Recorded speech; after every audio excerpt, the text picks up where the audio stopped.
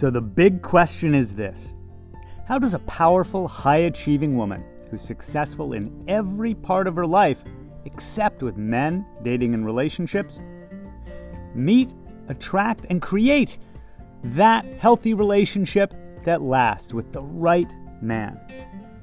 That is the question, and this podcast will give you the answers. My name is Barry Price, and welcome to Her Dating and Relationship Secrets.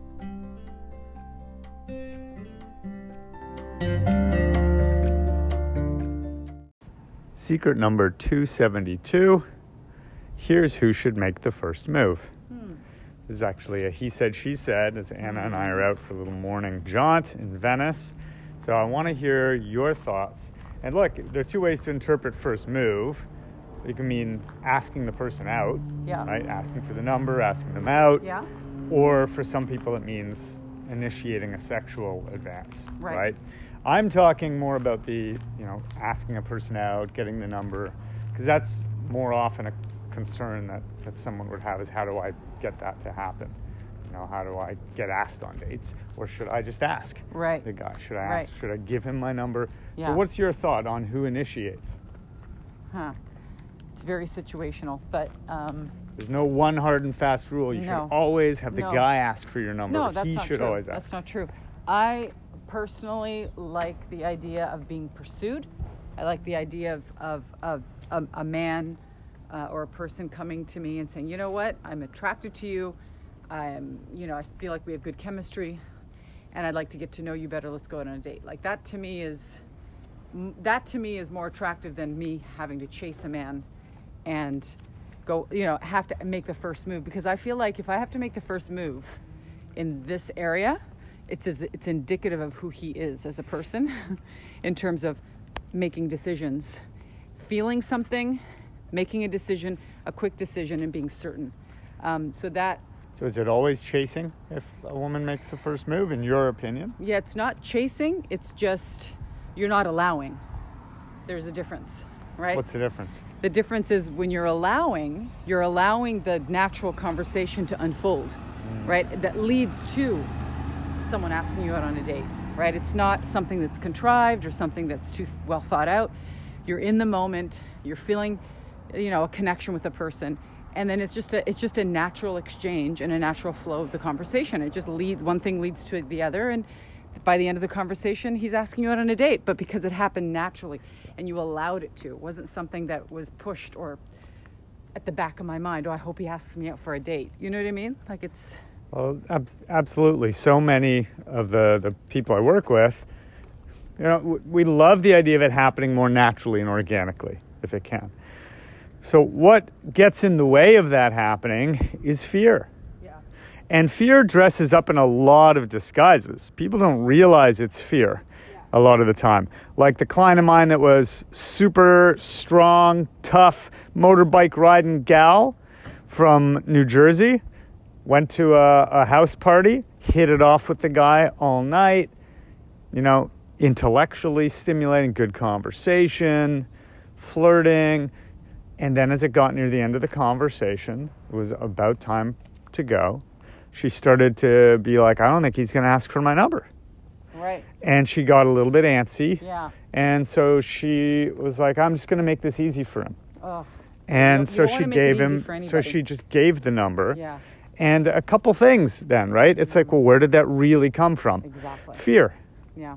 At the end of the day, and she's not a fearful person in Yeah. most areas of her life, but that's where our fear or insecurity in this area of dating can come up. What if I end up alone? What if I'm not good enough? What if men aren't this kind of person? What if men let you down? And I know what those she's kind of doing. beliefs are, that's why you then let me climb the tree for you. Yeah. I Kind know of what thing. she was doing there. She's like, I want to know whether he likes me or not.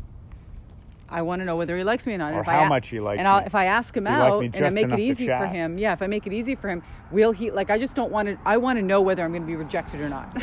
Well, and You again, know? so it's fear, Yeah. right? It's a fear of not being good enough, Right. not being wanted enough, Right. scarcity, Yeah. right? All fear-based, Yes. just coming out a certain way. Right. So, the way that worked out, well, yeah, he was interested enough to agree to saying yes Of when course. offered. Yeah. And so, they limped through a half-assed relationship for about 3 months. Yeah. Okay. As I was coaching her to get her self-esteem up around knowing she was deserving, because that was the whole thing that had, tricked herself really into doing this thing.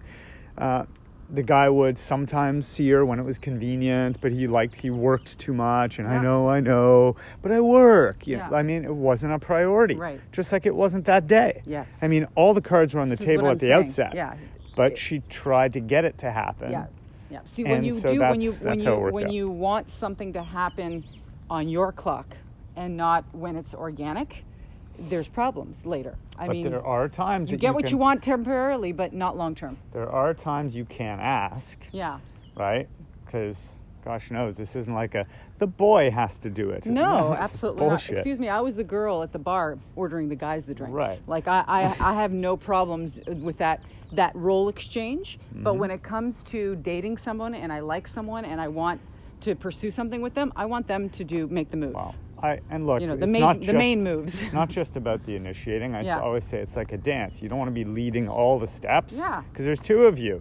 Yeah. So it's fine. You can take one step towards it. Like, oh yeah, I thought maybe I'd do something this weekend. And go. Yeah. If you're creating the opening and he's not stepping into it, he's either not confident enough. Yes. Or not interested Or enough. not certain. Or not certain Yeah. enough. Either way, he's not going to be able to carry water in a relationship. Yes. He's actually showing you right then and there how he's going to let you down later when right. it hurts more. Like so just believe it. Yeah, like for me, if or a he's man already doesn't- with someone or whatever it is. If a man doesn't have gut intuition, or they're not being honest, or they're not being like truthful, they're like, oh, I'm dating a bunch of other people, so I'm not gonna commit to anything right now because I'm dating other people. If they're not open and honest enough to communicate that with you up front, and they're just they're letting you lead, it's just there's something dishonest about that, and it's something that you need to consider before jumping in and asking someone out on a date. There's also a client of mine who ended up hung up for a while. Look, they come in with these lifelong subconscious wounds and patterns that lead them to do this. It's me helping them see what they're doing during it. Right. Because when they see what they're doing, it's like, well, now let's talk about how when you were 8, you felt like the invisible child in your family. Yes. And unimportant. Yeah. And that's why you've chosen a guy who you had to be a little forceful because he's divorced and doesn't want that again. Yeah, And I'm not going to, I'll hang out with you when it's convenient, but And don't make me commit. Don't expect anything. Yeah. And so then you're frustrated a year later. Yep. Why won't he commit? Well, because he told you straight up, straight out. And the person you pursued him. doesn't realize it, but they're collecting evidence to make that statement true. That Right. I'm invisible. Yes. No one ever here I am again. I'm in this relationship, and I'm just like when I was a kid. It reinforces the story, and yet you created it. The story, and you created it. Yeah. So look, when is the right time for you to take the initiative? I'm big on pattern breaking and not letting fear rule your life. Yes. So the examples I've given were where someone was afraid they wouldn't get the guy, they'd end up alone without love. So they got a little needy or desperate or chased it. They forced it, right? Yeah. But the opposite can happen too.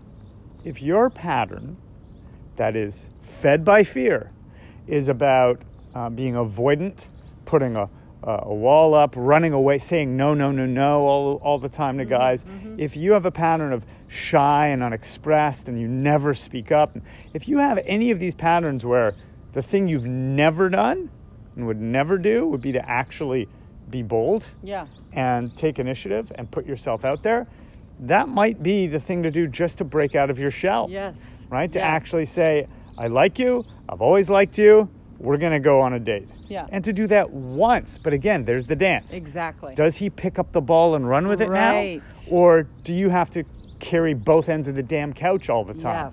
Yes. Yeah. Again, it's it's an energetic a decision in the moment that you have to make that it's coming from a pure place. Not from a wounded place, not from a fearful place, but from no, you know what? I always wait for the guy to ask me out. I'm going to ask this guy out this time. I like him. I'm just going to ask him. And you know what? I don't care. If I get rejected, it's fine. It's not coming from fear. If you're debating it, if there's doubt, there's fear in there somewhere. Yeah. Right? And you may want to overcome your usual fear. So the point is all possibilities are on the table. You're going to check your gut and just go with it. Yes. You know, the way Anna and I met, we connected the night we met.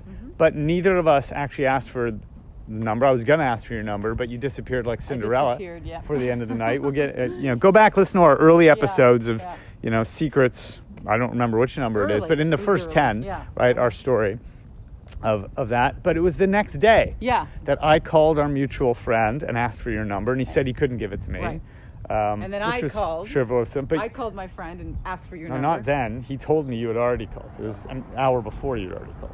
No, I don't think so. Yes. Was it? It was an hour before? How could he have told me you had called and asked for my number if you hadn't yet? That's what happened. No. I called him. He told me. He said Anna called and asked for your number. Right, yeah, he called. So clearly you called before. Yes. Look, notice how women, notice how she doesn't like that. Wait a minute, did I call first? Notice that she doesn't like that, though. This goes back to her thing. I don't like it, I don't remember that. I don't remember that I called first, which is fine. It doesn't matter who called first. Apparently it does. What matters is, I'll have to check with Grant. I have to check with my source again. So I'll let you believe that you didn't call him first. I can't remember. The point is, neither of us knew the other was calling regardless. No, we didn't. No. Right? No. And we called our mutual friend, or whatever it was, an hour within each other. That's fine. So the point is that night, Anna's fear that came up was avoidance of intimacy. She got scared that we were connecting that much. She wasn't quite ready. She got into fear. I also saw you talking to other girls. I also saw you talking to other girls. And he's not that interested. That's my avoidance. Yeah. Well, I never camped out on one girl. Right. As in, and I never you're everything to me. Exactly. Exactly. So we were non-attached. Right. It's also part of why it worked. Yeah. But in terms of you wanting my number but disappearing, it's like it's avoidant, right? Yeah. So you took off. You were avoidant that night. And then the next day, you overcame that. Yeah, I was like, I wonder if I'll ever see that guy again. Because I was like, the answer is no, you wouldn't have. You know why? Because it was a one-time thing. You were there at our party as a visitor as a one-time thing, and I was like, he's not going to I probably won't see him again. So, I'm going to reach out and see if I can find out. I'm going to take the chance. I'm going to take the chance. I'm going to see how I can stay in touch with this guy. And I did. And that was a bold move for me too, because I didn't do that. I was somebody who said, what, while I was dating, the guys are making the moves. The guys are paying. The guys are opening the door, because I came from a relationship prior where I wasn't treated that way as a woman. And I really wanted that to be different this time. But with you, I took the chance. And that's, again, situational. It felt energetically right because of the conversations we had the night before. So it just felt right. Yeah, sometimes it feels right to turn left instead of right. Yeah, and I'm not sure whether I would turn a different direction. I'm not sure whether I would have called you or not.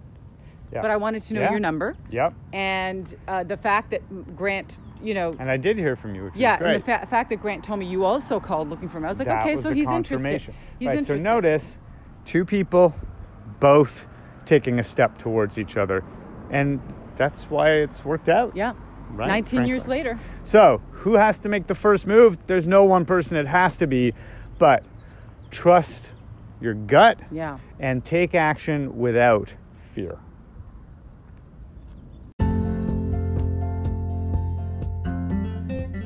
Thanks for joining us. Please remember to rate, subscribe, and also share this with anyone that you think it could help, because I'm on a mission to help 1 million successful women have healthy, lasting relationships.